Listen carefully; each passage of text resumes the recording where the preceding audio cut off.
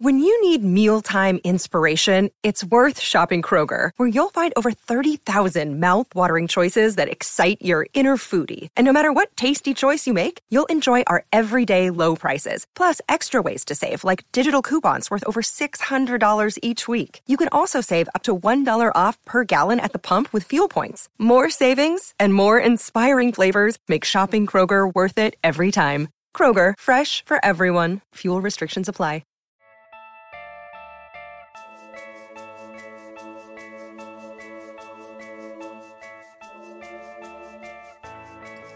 Hey, sports fans! Coach Nick here, and welcome to the B-Ball Breakdown Live show. As always, I am joined by Andrew Combo Salop to discuss. Today, we're going to discuss Game 1, a bit of a shocker. I did not have a blowout by the Celtics on the road on my bingo card. Did you, Combo? Not at all, and especially after a Steph Curry explosion like that in the first half. It was really interesting how that went, and obviously, Steph was on the bench for a little bit, and he didn't get his bearings back quite like he had it early in the game. A great game from Derek White, from Peyton Pritchard. Tatum didn't shoot well, but he definitely had his impact as well. Jaylen Brown, Al Horford. You know, I kind of mentioned him as him being like the best role player the Celtics have. He played great. So it was a really interesting game. What was your thoughts on it, Coach Nick? Well, I wanted to do a video. I ran out of time as the X Factor being Jordan Poole, because I felt like he was going to be the guy they were going to need to have as that, against that defense as a pressure release and then to fill up the box score. And that kind of proved true because he didn't really come to play. First game jitters, perhaps. Marcus Smart do you see that play where he just literally just takes it out of his hands in some sort of scrum on the right wing? I mean, that was a little bit embarrassing. So all of those things you mentioned are applicable. I'm doing a video right now. We're focusing on the Boston Celtics. The Celtics fans will like the music I chose, I think, today, very Boston music. And we need to discuss a little bit more about like these threes that Horford and White were hitting. And first of all, if you have any questions or when you want your comments on the screen, as always, don't forget that Super Chat is the way to go. It helps us keep the show going. So thank you so much for doing that part. We have a lot of people out there that were very generous and that we would love to give you some love. And let's see here. To get back to the Derek White and Al Horford. So they were guarding Derek White like he was shooting in the regular season, which is below 30%. Okay, they started out that way. Did you notice that, how they were kind of giving him an extra room? Yes, I did. So here's where, scouting reports could get in the way a little bit because things change. Derek White's role has developed over the course of the playoffs. It's a little bit different. But he really, even in the playoffs before Game 1, was still only shooting like 33%. I went and looked all these numbers up. So like 33%. So, okay, I'll go under a screen, right? Would you go under a screen against a 33.3% shooter from three? Yes, I would. Okay. So they did it once. They dared him. He hits that one, I believe. Oh, I might have to call these up now in my mind. But anyway, but Jordan Poole was the guy who was giving him extra room on the catches and letting him look at it and think about it. Now, after he gets two or three of those to go, that one that tied the game at 103 on the left wing. Curry, oh man. And was that the one that, like, he's Steph Curry? Like, I feel like that's how defenders feel when they're guarding Steph. Yeah, exactly. Steph was in his jersey. The clock was running down. They had gotten nothing out of that. By the way, that was the beginning. That was like 5 minutes to go or so. That was the shot that catapulted them into the tie, and then they got the lead, and they kept going from there. Al Horford shots, though, when you look at them closely, it almost felt like Draymond Green wasn't prepared for this game. He played a pretty bad defensive game. Some things were okay, but against Horford, he was not. He was guarding him like he was. Who's the worst shooter in the league? That's how he was guarding him, like almost daring him to shoot it over and over again. And I got to tell you, despite the catapult, Al Horford can get that shot to go in, and he was before Game 1 in the playoffs at 43%. So this guy was on fire at over 4 a game. This is not the guy you want to leave open. I 100% agree. And the thing is with Draymond, if he's not doing it on the defensive end, he's also another guy who doesn't space it for the Warriors' ball movement, player movement, offense on the other end, especially when you have like a guy with like Looney with them and you have two guys who aren't spacers. So you need that defensive Draymond to be at full effect to get his full value. Absolutely. And like he won't be 2 for 12 bad again, I don't think. Right, right. But I did have a good tweet last night that said that every Draymond 3-point shot, another Angel loses its wings. He was jacking those up, and a couple they didn't need to do that. And here's what's interesting. In my mind, I know he wants to space to the corner, but he can find better ways, like on the weak side, to be in different positions so that other guys can fill that corner. We saw that at some point. I was talking to my wife when we were watching it, and now I have to remember. They did a nice driving kick. I think it may have been for a Draymond 3 when it was probably Porter, or I think it was Porter on the it was a right wing corner 3. Right corner 3. Porter was like on the right wing, and Porter was on fire from 3. And at some point, like that should be switched. You should always have the better shooter in the corner. And they had a few seconds where they could have switched that out, but Draymond just stood there. Porter just stood there because they want to spot up. But I feel like that's an interesting failing on probably most NBA teams don't necessarily recognize that, if there's a moment where they can do that while the pick and roll is going on the other side, they could switch that. You want the better shooter in the corner. Can you follow that? 100%. And some of the guys for the Warriors weren't knocking them down when they should have. Like I remember Wiggins missing a wide open corner 3 that he just has to knock down in the finals. As you know, it's a make or miss league. And if Wiggins is not knocking that down, man, it's going to be tough for the Warriors. So what do you make of this whole thing about, White and Horford are not going to go 10 for 11, whatever they went, from 3 again. And this, the Warriors should feel okay about themselves. What do you think about that? Well, the Warriors fans could say that, sorry, the Celtics fans could say that Steph Curry went nuclear in the first half or almost nuclear, and we withstanded that and came back and won the game really handily. So you could look at it either way. I don't know, man. Derek White seems to be in pretty good rhythm, and he's been shooting it pretty well lately. I know the reason why those percentages were down was because he wasn't shooting them great earlier in the year, right? But he was the perfect piece for them as a connective piece, and defensively he fit what they do. Even though people were targeting him earlier in the playoffs, he was actually the most impactful defender on Steph in this game. So it's really interesting. His impact is amazing. And yeah, they might not shoot like that from 3, but that doesn't mean that they still can't edge out wins. But I'm going to stick with my prediction, Warriors in 7, man. I got to stick with it. Yeah. I mean, it still feels like it's going to be, I said Warriors in 6. That could even still happen because there was, here's the thing, the Celtics. So the stat I tweeted out earlier was that the starters for the Warriors, which primarily matched up against the starters for the Celtics, were a plus 34.7 or something like that. And meanwhile, the starters for the Celtics were a negative 25. They played a couple minutes less. So what I was seeing, at least in game 1, is that the starters, if those two guys are going at each other for 48 minutes, the Warriors win that game. Like that's the matchups, at least for last night, and that seems like it could continue to go that way, would favor the Warriors without question. Ime was able to then, through the alchemy of personnel management, whatever, listen, what did you make of, let's give a shout out to Peyton Pritchard. He took Marcus Smart's minutes in the fourth quarter, and he didn't even have an incredible, I think he had 8 points in 12 minutes, which is okay. But he was just making plays, and he was in there at the right time when they were making their good runs. So what did you make of that? Like Smart having to sit there and watch while the Celtics came all the way back. Yeah, he just outplayed Smart. I mean, I really liked what I saw from Peyton Pritchard when I was out in Vegas in Summer League. I probably tweeted that. I thought he was going to have a breakout season. There was times during the season that he wasn't even playing, but defensively, he was really good. Like, that's maybe one of the reasons why you don't play Peyton, maybe. Like, I think he's better on offense than he is on defense. But it seemed like matchups make series and matchups make games, and sometimes you can't really tell why, but just certain players pop in whatever the solution is of that game, if that makes sense, Coach Nick.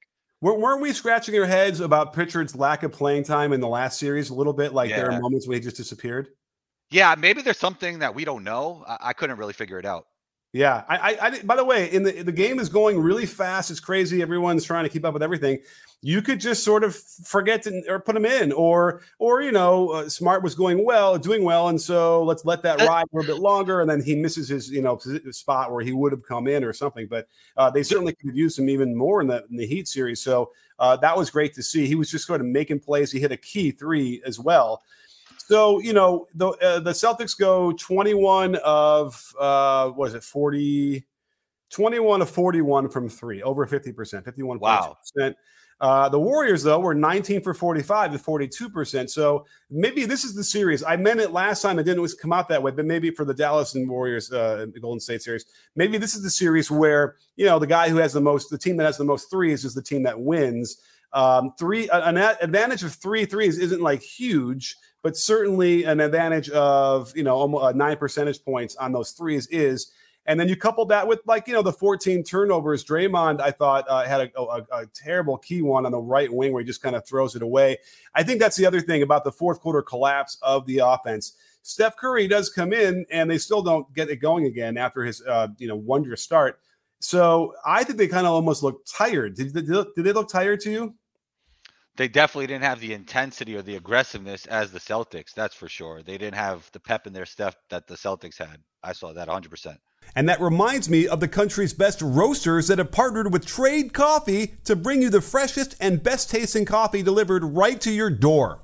After filling out their taste quiz, I've been blown away with how well they've matched their coffee choices with my taste. Everyone has been a surprising burst of perfect flavors suited to me specifically, and I look forward to each new delivery. Their human algorithm and army of taste testers will definitely find the perfect coffee for you, and with their trade match guarantee, if you don't like the first bag they send you, they'll take your feedback and an actual coffee expert will work with you to send a brand new bag for free. Right now, Trade is offering new subscribers a total of $30 off your first order plus free shipping when you go to drinktrade.com/bball. That's more than 40 cups of coffee for free. Get started by taking their quiz at drinktrade.com/bball and let Trade find you a coffee you'll love. And don't forget about Mother's Day coming up. A Trade subscription is the perfect gift for the coffee lovers in your life. Well, we have, best friend of the breakdown, Bron, is out here with our first super chat of the day. So thank you so much, Bron. Really appreciate that. And it's a really good question, which we can we're talking a little bit about Horford and the shooting. Hey, Coach, thoughts on Horford's catapult release / energy transfer? How is his rhythm so smooth on the catch? Well, I don't think we can call it smooth. He doesn't dip the ball. At least he doesn't dip the ball in the traditional way where we talk about, which is a downward direction and then upward again. He literally just catches it and gets right to the set point. Here's my take on that. He gets so prepared so early that as he's catching it, he's already getting it to the set point right away, because normally that kind of motion, that catapult, would be too slow to get off against, NBA players. He's also tall, but then I think that there is a dip. But the dip is in a different vector than what we would normally think. I think that the dip he's getting is sort of going backwards as he's getting the ball from where he caught it to the set point, and it's backwards, forwards, and it's that quick of a release that he's almost getting that. If you can picture that, instead of down up into the shot, it's back forward into the shot. And, most of the time he's got room, right? So those are the things that I've noticed. What have you seen about his shot? Yeah, sometimes players just happen to give bigs more room than little guards just from something mental in their head over the years. But that is fascinating that he could still get decent energy transfer from having the ball go back and then forward and recalibrating that and having that as a repeatable shot and to be a consistent as of a shooter as he is. Well, I don't know about you, but when I used to warm up, and I was a good 3-point shooter, I used to kind of do that. I would literally just get it here, stop, set, get everything set, and just bend my knees and shoot from there, just to kind of find that position, find that release. I would do that just to warm up. It's kind of like what he does, right? He kind of quickly gets it there and just sort of in one motion push it. It's not a one motion; it's two motion because he's got to get it there. But it's quick. That's my biggest thing with him is that he's able to get it off pretty quick, and that's the key here. And it appears, and for the most part, even when the guys are getting close and kind of getting in his space, that's not really affecting his mechanics. He's able to maintain the right distance and right calibration. And the thing that drove me nuts was you watch Draymond just giving it, not even closing out on him. It was weird on a few of those. You would think that with the pressure of the moment on the road, like in game 2, if they can add a little bit more pressure, that's not a lot, but a little bit more, then he won't go 6 for 8. I think that's what he went, 6 for 8. Let me check that real quick. He won't go. Let me scroll. Al Horford 6 for 8, and combined we had Peyton Pritchard going. We had Derek White going 5 for 8. So my math. 11 for 16. Yeah, they're not going to go 11 for 16 again. They probably won't get 16 3-point shots again in another game to combine. What are your thoughts on the Russ versus rest debate. Maybe just the Celtics were more in game mode and the Warriors were a little bit more in vacation mode. I did want to check really quickly when they last played because it was 5-6 days ago, right? Yeah. And so there's something to that, but usually by the halftime, they kind of get that rust off and they can kind of get going again, which, by the way, they did in the third quarter in the typical fashion. So like I said, that starting unit of the Warriors had their number, and they had a 15-point lead at the end of the third quarter, like at home. They don't lose those games. That was so astounding by this whole thing. In fact, I mean, I had thoughts in that moment in that middle of that third quarter. I'm like, there's no chance the Celtics have to win this. Now, of course, we got to talk about Tatum. Now, Tatum had a really off game, as he's wont to do. Like a lot of game ones, he tends to struggle, right? And it's maybe nerves. It has to be nerves because when I was studying all the shots, there's a lot of funky footwork going on. And I think footwork, when that gets all weird and the balance gets off, it's because you don't feel comfortable. What do you think about that? You've been in those situations before. In terms of footwork? Well, in terms of playing in like big games in front of a lot of people. Oh, yeah. I mean, I think everybody has some butterflies at the beginning of a final series, right? I mean, Steph Curry didn't seem to, but I think everybody has it. But I think once you get in the rhythm and the flow of the game, you kind of forget all that and you're just playing a sport that you've been playing for, 20 years? And I think that goes out the window eventually. I don't think players are still nervous when they play like 10 minutes already, right? At least they shouldn't be. But in the very beginning, yeah, when that ball tips off, I think all 10 players are feeling butterflies and everybody else on the bench as well.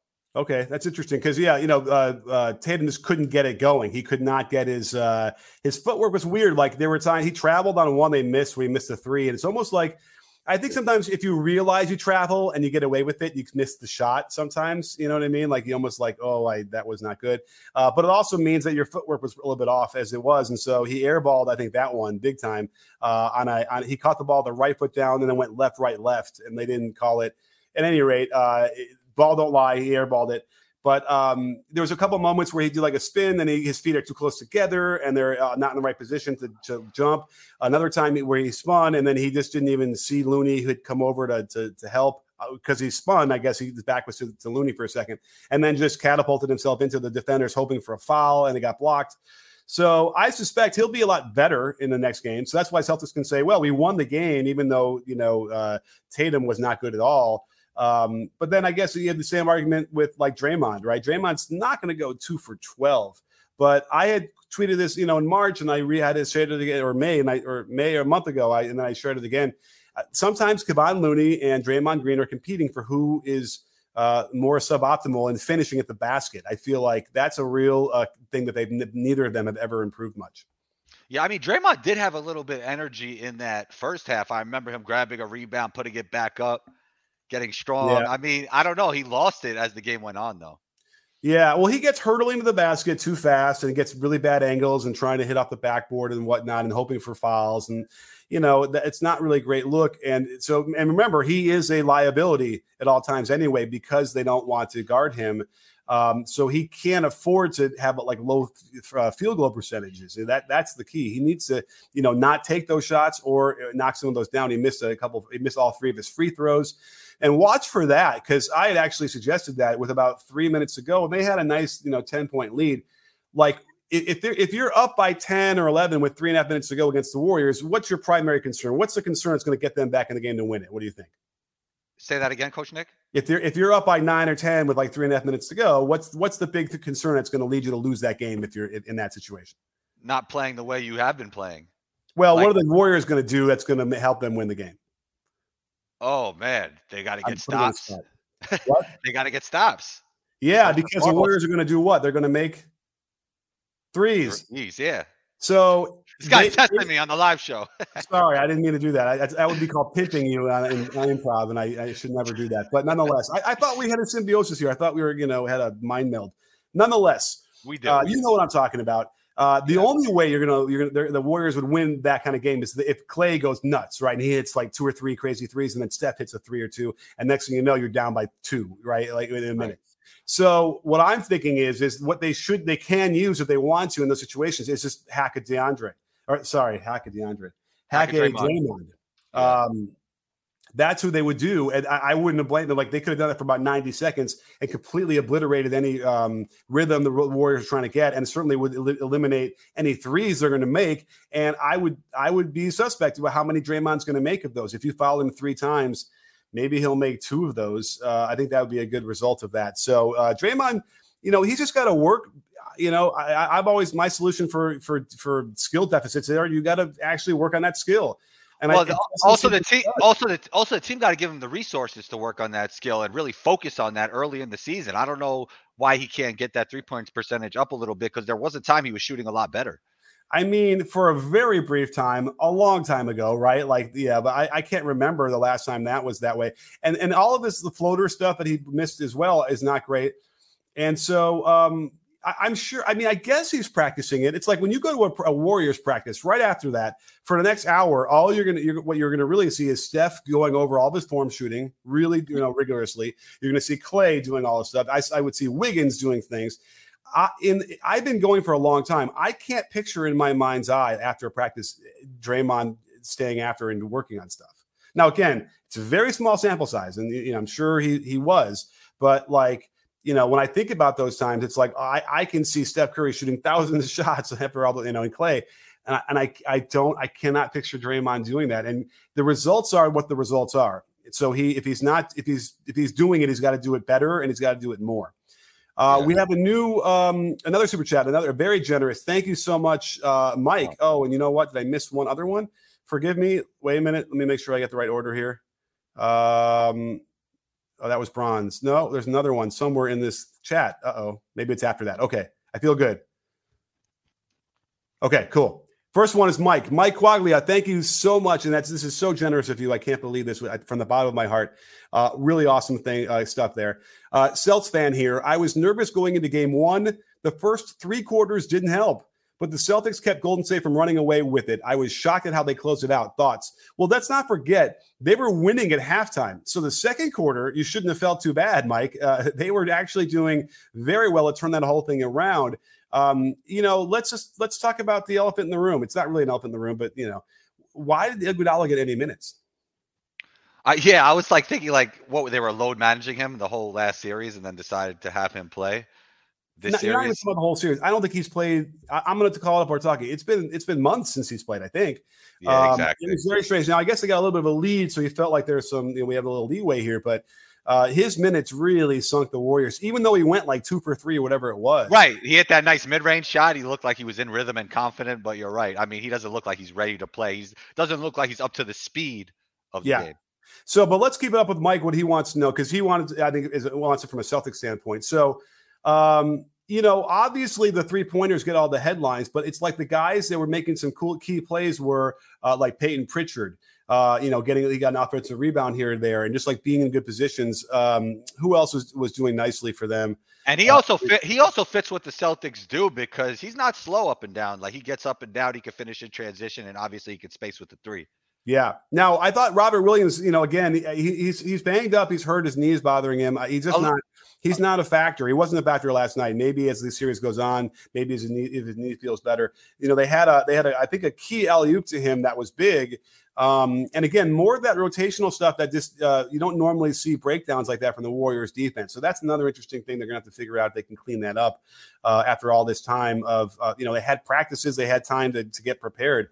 Now, on the flip side, let's talk about the Celtics. Wholly unprepared defensively in the first quarter. They were leaving Steph Curry open. They were not switching properly. They were both guys going to the cutter and leaving Curry by himself. Do you have any insight into what that's about? Yeah, that was like recalibration. And even Marcus Smart said it. This is not the Heat. And I think that was part of it. This is a different style of team, and it took some time for them to get used to it. Yeah, okay, fine. Yeah, okay, fair enough. Because to me, I know that Mark Jackson had said that too, where it's like inspiring that they had played so poorly in that first quarter, down, and then had gotten the lead by the halftime. He was right. At some point, I thought, well, I don't think that's a great way to look at it, only because it's just masking. They're getting away with it. And by the way, I was right at halftime going into the third quarter because they couldn't keep getting away with that again in the third quarter. Let me call up the third quarter stats because I want to see here real quick. Well, let's say, Coach Nick, I think it's simple like this. Like, if you're playing one-on-one, somebody for a week, right? And then the next week you play somebody different. It's going to take you about a few points to get used to this new player, right? Yeah, okay. Yeah. I can take it a quarter. Okay, fair enough. Yeah. I guess. I mean, the whole drop coverage, which was really cool. They caught, Marcus Smart talking to probably Williams about dropping too far. He wanted them to meet him at the 3-point line and then drop. So there's an interesting, nuance here with drop coverage, because it's a really question of where do you start before you drop, and it depends on the shooter. And obviously with Steph, you got to start a lot higher and then drop and hope to stay in front of the guy. But that's what Steph is really good at too. In that third quarter, though, if you want to look at the numbers here, Andrew Wiggins was the chief culprit here with 12 points and 2 threes. He was looking really good. He was playing good defense on Tatum. And, listen, Tatum was off a little bit, but I got to tell you, the Warriors had something to say about that. Their defense was pretty good on him and made those shots uncomfortable without question. Yeah, I think it is muscle memory for guys like Robert Williams. Like I remember in the TBT, it was the Elam ending, right? And the team needed 3, I'm pretty sure. You're familiar with the TBT, right? I had a team in there in 2015. Are you saying that Robert Williams played on the team in the TBT? No, but what I'm saying is because of a guy was used to dropping and the team needed 3 and the Elam ending, the muscle memory told him to drop and the guy hit a 3 off the dribble.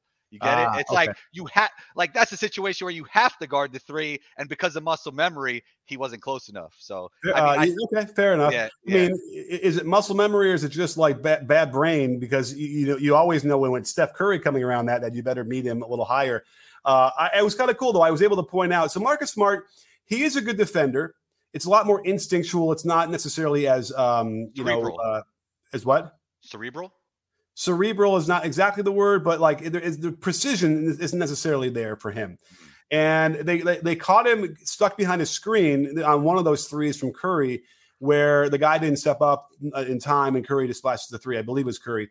And what was interesting though is the footwork. When you watch Chris Paul get around screens, what makes him so good is that what I call the slalom step. We might even talk about this before, and I did a whole video on this a long time ago. You take your let's see here. The high foot, in this case, it was the left foot because the ball was going toward the left side of the court, if you could picture that.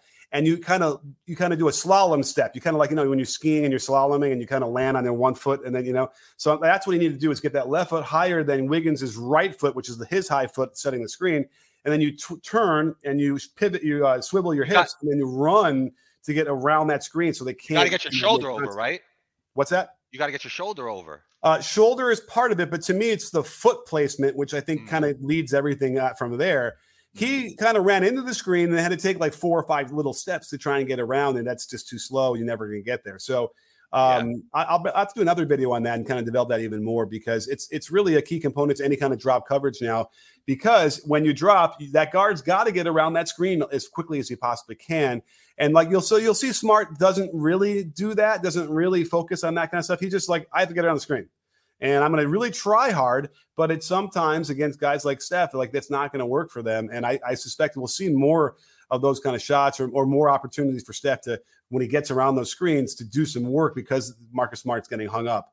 Unless he cleans it up. We'll see. We have another super chat though. Let's do that. So thank you, Mike. Again, that was very generous. Really appreciate it. And again, we keep saying the Celtics are going to lose in 6 or 7. So, you could still feel a little bit, nervous about all this, but we'll see what happens in game 2. But now we have, where's that one? Amazing M. Thank you so much. The Celtics offense looked better when not facing super physical teams like the Heat and the Bucks. The Jays didn't turn over the ball as much. Okay. What are your thoughts on that?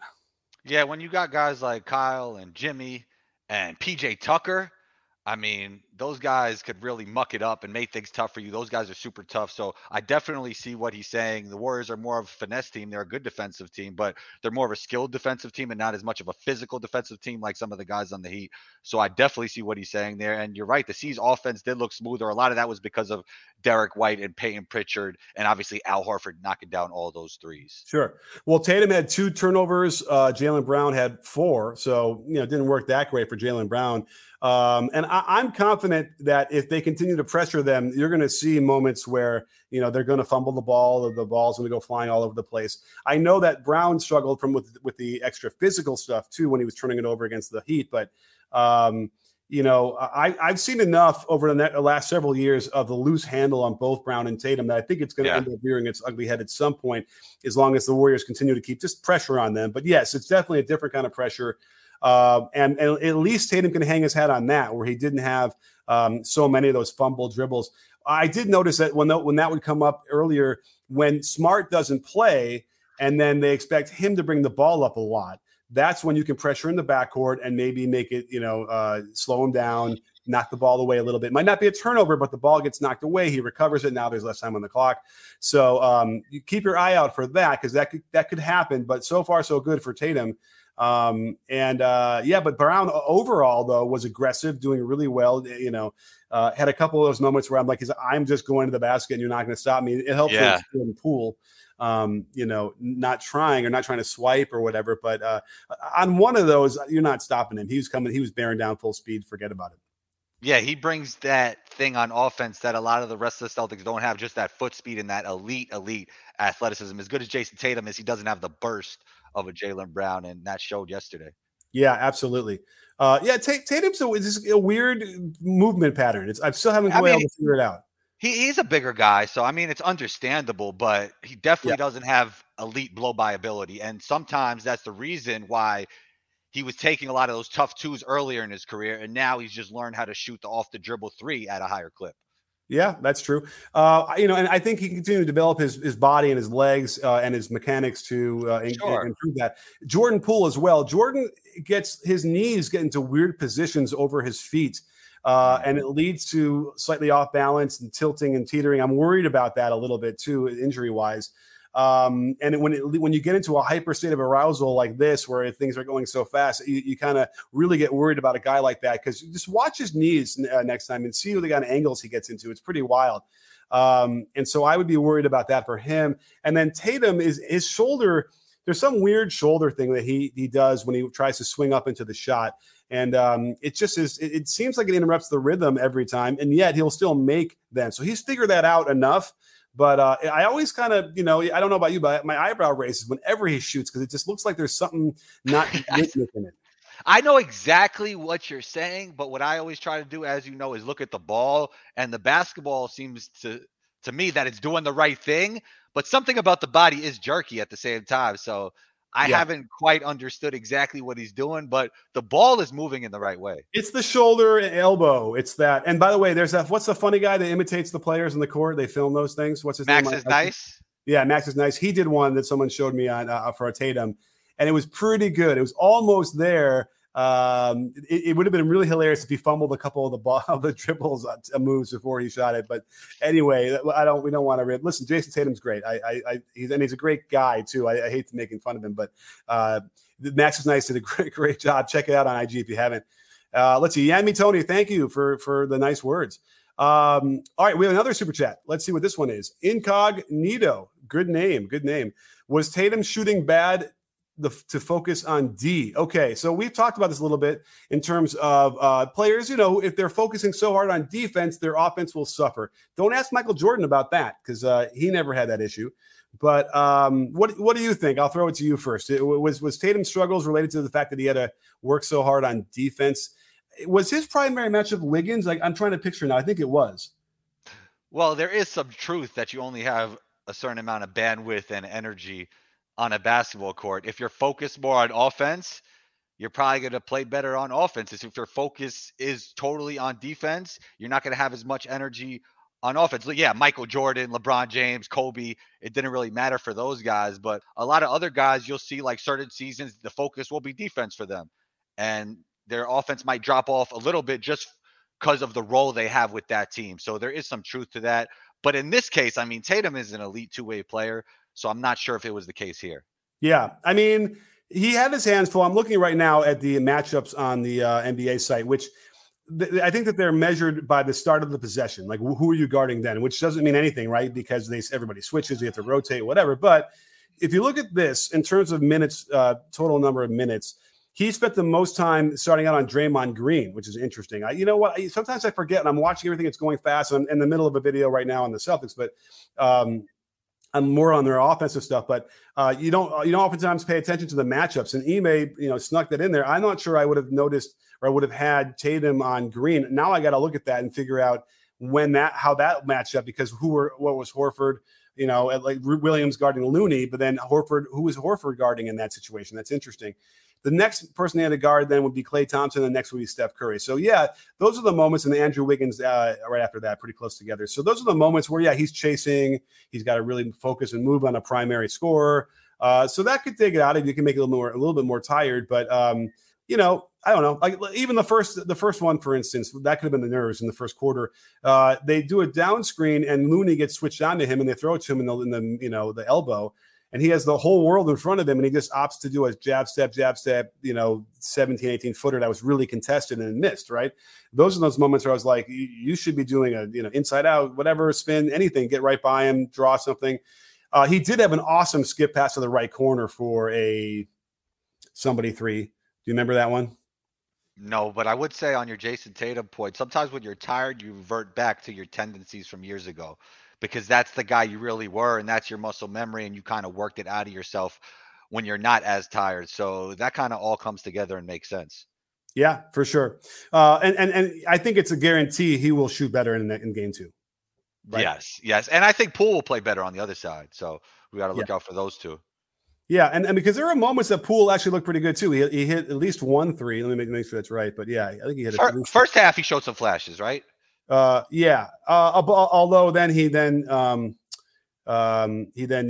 Marcus Smart just take the ball out of his hands. Back in the day, we would teach that the guys that far on you want to like lower your head and kind of get your head into his chest and rip through a couple times, and that doesn't necessarily work like that anymore. Not for a guy like Smart, who's going to just dig in there and rip it out of your hands. But Jordan Poole was 2 for 7, 1 for 5. Hit all 4 of his free throws and was -19 to lead the team.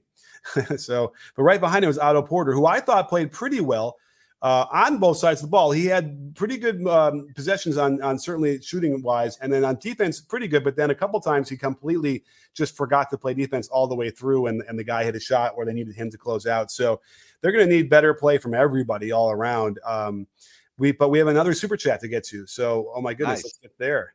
Thank you guys so much. You guys, this has really been, I can't tell you how much it means to us. Where is it though? I see it at the top, but I don't. Oh, there it is. Maybe. Yes. No. I wish I could put this on. I could see it on the top. Okay. Where is Brandon? 1042. Oh, anyway, I'll find it. First of all, we have Mr. Research TV. Thank you so much, Mr. Research. Where was Curry defense on Derek White? 21 points, and Poole couldn't play defense well. Green has to help everyone, so Horford and Tice can 3 easily. Listen, Tice even hit a corner 3, which, Tice can make a couple here every now and then. But that's what we wanted for the Warriors. Yeah, it was, White's 3s for the most part where I think we're on Poole.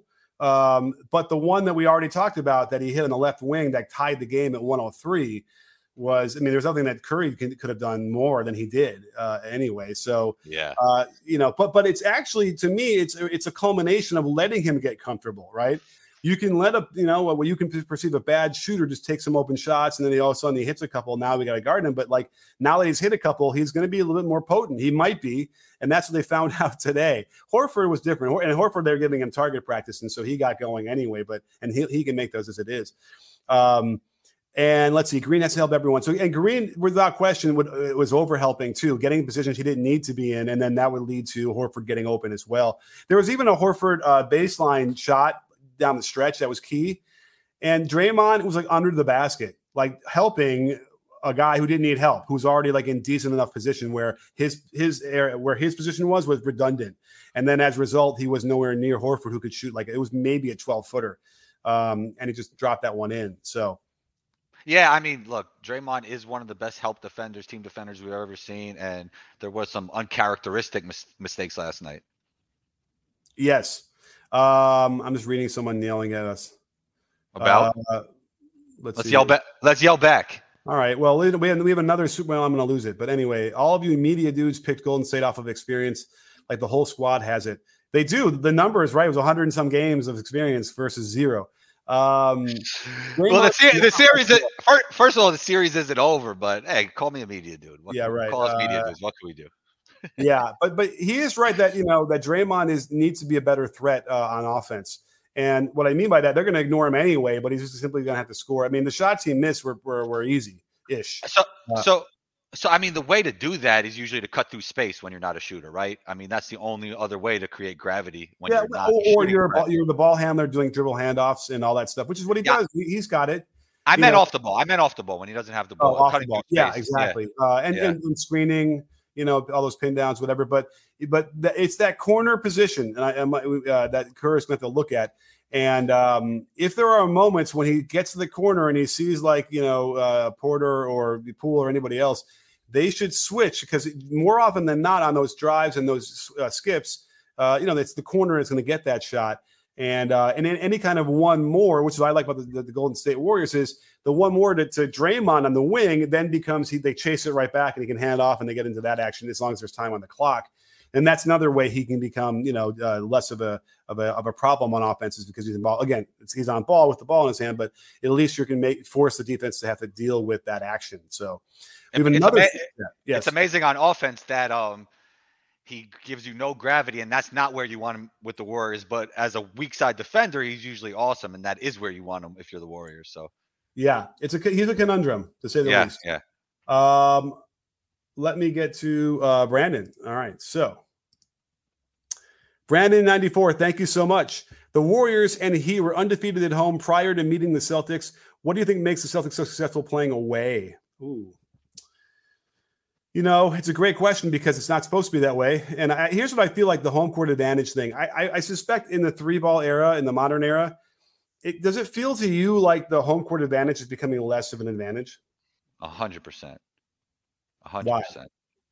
Why? The 3-point variance, as we talked about. I mean, I think guys are shooting. There's more guys that could knock down the three. And also, if you have one guy that can't play defense and you could target him, it doesn't matter what side you're on, right? I mean, and everybody's offensive threat these days, right? So we could always target that one guy that's not able to play defense. Well, here's devil's advocate. On the road, they're supposed to be intimidated and it's pressure and they're going to miss more, right? And they feel more comfortable at home. So that obviously doesn't necessarily apply either, right? Or by sheer volume, you can overcome whatever that is. Here's another thing. I think also the middle of the road NBA player is so much better than they used to be. Therefore, the role players are closer to stars. Like, if you think about it, there's so many guys that are right under that all-star level if they're playing great. I think of two guys on the Mavs, Spencer and Jalen, right? I think they're right on Derek White when he's playing well. He's right under that all-star level. These role players are just a lot better than they used to be and closer to the star level player than ever before. Or the way the game is played, they're allowed, they're unfettered to do more things that we would never be able to see those role players do in the past, right? I mean, listen, here's a terrible example, but the shooting coach for the Lakers is Mike Penberthy. And he would tell me stories of he would pretend to be Iverson in the practices, right? And I think this was reported even on a scout team. And he would do those moves and they'd be like, damn, where did that come from? He's like, I can do all this, but the coaches, he has told me this directly, where he's like, the coaches would not let me do anything besides catch and shoot it, even though he had those skills. So it's possible, that those role players did have a lot of it, but they were, so chiseled into these roles that they were not allowed to get out of it. We never got the chance to see it, to the detriment of their teams. To the youth players watching this, I don't want to hear that excuse from you. The coach isn't letting me do what I got to do. You're not Mike Penberthy. You're not. At least yet. You can work up to that level. But all right, we have another one from Sean Jones. Smart won Defensive Player of the Year, but is he in the conversation with guys like Kawhi, Butler, and Thibault in terms of being a wing defender? And thank you, Sean. It's very generous. Really appreciate the super chat. Let's see here. I don't know. What do you think? He's not in the conversation with Prime Kawhi. He is in the conversation with Butler and Thibault, I think, but those guys are really good. Thibault does some really unique things on defense that makes him really special, and Butler is he has that killer mentality on both sides of the floor. But to me, two-way Kawhi, Raptors championship year, and even with the Spurs, he was a different level defender than those guys, just super elite. Absolutely. Listen, Thibault, I think, is going to be better than all of those guys. I honestly do. Mm, The way that I mean, he's doing the Kawhi stuff now, and if he could just get the his shooting shooting, better, the shooting, he'll get yeah. more minutes, and then he'll get more opportunities to do that. I haven't seen. I mean, what Thibault is doing, I think, is light years. I should do a video. I guess I have I. I can't remember now, but It's if I haven't, I got to do one.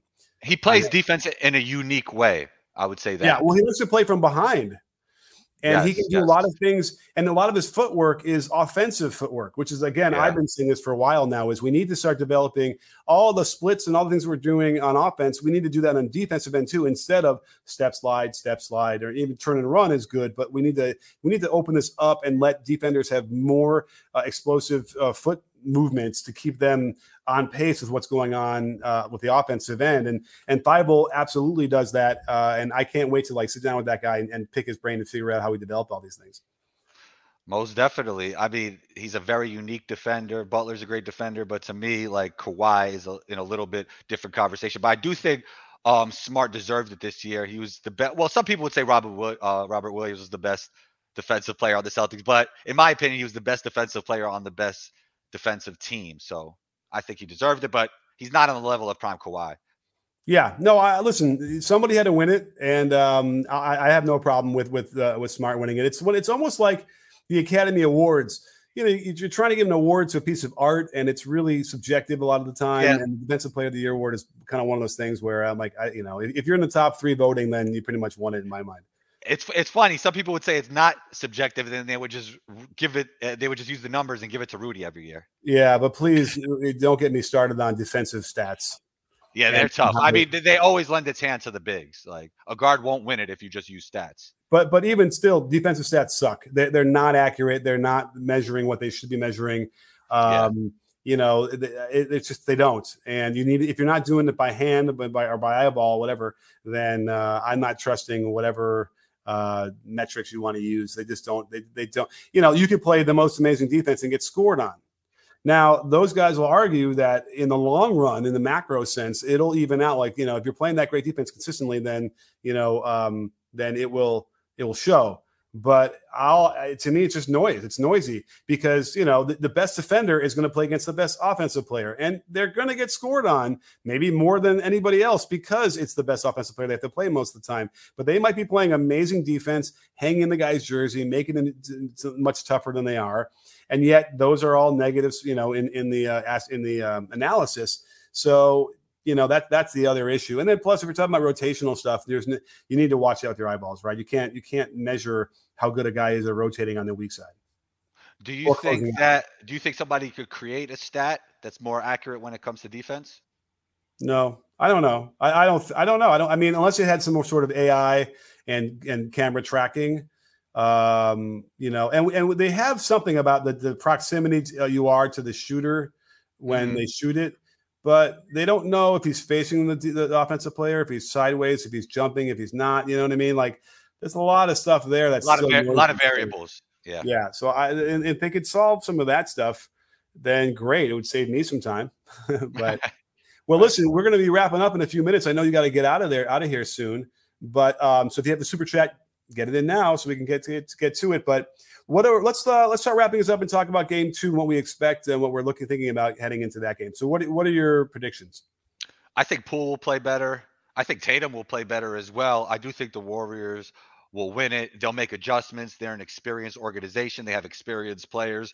And that the playoffs is high-speed chess. So I'm looking for them to win that game. Right. I mean, I would argue that maybe Steph won't shoot as well either, but I mean, they're giving him target practice. He wasn't on fire. 12 for 25 overall, 7 for 14 was pretty good from 3. But so that's another one of those things to keep your eye out on. But yeah, I think that to keep your eye on Poole and how they're going to incorporate him and whether or not they give him a quick yank if he's not doing it well enough. And then I think that it's obviously going to be the lineups. Kerr's going to have to manage the lineups a little bit better than he did in this game and figure out more quickly what's going to give him an advantage. Because if they can just get that one more lineup to give him a nice big positive boost alongside what appears to be to me that the starters will give them an advantage, then that will be able to win them a game. But if they can't figure that out, and that's a little bit of alchemy where you're never quite sure, why or who and what fits together when. then they'll struggle. And the only thing they have going for them is that they're at home again, and that should help them as well. But listen, I'm all for a long series. I could use another 7 or 6 games of this. Couldn't you? Most definitely. It's going to be a lot of fun. I think this will be a close series. And, some of the playoff series were a drag, but I think this one's definitely going to be interesting. Now, skip passing, keep your eye on that as well, because the Celtics really use it to their advantage. Skip pass gang. We got another skip pass gang. Let's do a shirt. Let's make a shirt for skip pass game. And then I'll get you one. We'll wear it for the next show or whatever. Let's get it done. Also, I think young players have to learn how to skip pass with either hand. Very important, especially for your young point guards. Yeah, that's great. Curry used to throw that all the time. I don't remember seeing him do that much, but yeah, we'll see those hammer passes on the baseline, both hands. What level do you think the player, how old a player should be to master that, or can be? Right before the teenage years makes sense to me, I think. Really? You think that young people can master a skip pass with both hands with a weaker hand? They should be starting to work on it. Obviously, you're not going to have the spacing of a full NBA court and getting it all the way maybe to that corner, but start working on the skill, I would say. Okay, interesting. Yeah. I kind of, if they're going to the left and it's a righty, I'll have them do the backhand pass, which works pretty well. And you'll see NBA players do that versus a lefty hook or whatever. Passing is like layups to me. It's like finishing. You need different options. Okay. Yeah, I hear you. We have another. Sean Jones is back again. Thank you so much, Sean. Really generous. Sorry to switch topics, but why is it that Thybulle is so underrated as a player when he's simultaneously the best wing defender in the NBA? Well, the question is he underrated? Because he struggles so much for a 4-year college player on offense. It's really bizarre. I would have thought he'd be more polished coming out. But that's pretty much, I think, what it is. Is he underrated? Do you think he's underrated? Slightly, because he brings so much value on defense, but then other times he's just off the court because he provides no spacing at all. Yeah, it's a real conundrum because he doesn't get the amount of minutes that you normally get for a guy that's like that great on defense. So if he would, then, and I got to check the most recent, last month or so I've been playing, but in my mind, it was like 22, 23, 24 minutes. And he really should be a 32-minute-a-game starter on a good team. So if he could just get that polished up in this summer or something like that, then I think he could get there. And then he'll be rated, I guess, properly. But as of right now, I think he's probably rated. Everyone recognizes how good he is on defense. They recognize the issues on offense. And, that's where we are. I don't know if anyone's either hyping him or underhyping him on that one. Yeah, Roberson is a guy that just couldn't knock down the three, but he was really good on defense. And he kind of struggled. I don't know. I don't want to say getting roster spots, but he didn't have the type of career he should have if he was able to just shoot it at an average clip. And it's all about, sometimes who's working with him, right? I'm convinced 100%. Guys like that who can make the NBA, who are that level of an athlete, you could teach to shoot at 34% from three. You should be, especially because Robertson's shots were like lick your thumb, you're so wide open, check the wind. And he still couldn't hit those. So yeah, I agree. That we need to have like an intervention or, like AA meeting or whatever. We need to have a support group for those amazing shooters the amazing defenders that don't shoot well, and we'll help them. You need to just focus in on the things that you have to be open to learning, right? And having the right guy teaching you. We definitely have so much knowledge now, even more than 10 years ago. We have so much more than even 10 years ago that if you just learn the right things and apply them, and it's even to a level where you don't have to put in as much work as before because we're so much smarter. You just got to work on the right things. Absolutely. All right. Last one as we wrap this up. Incognito, thank you so much again for the double super chat. Did game one change the outlook of the series? Well, I don't think it changed your outlook, right? Mm-mm.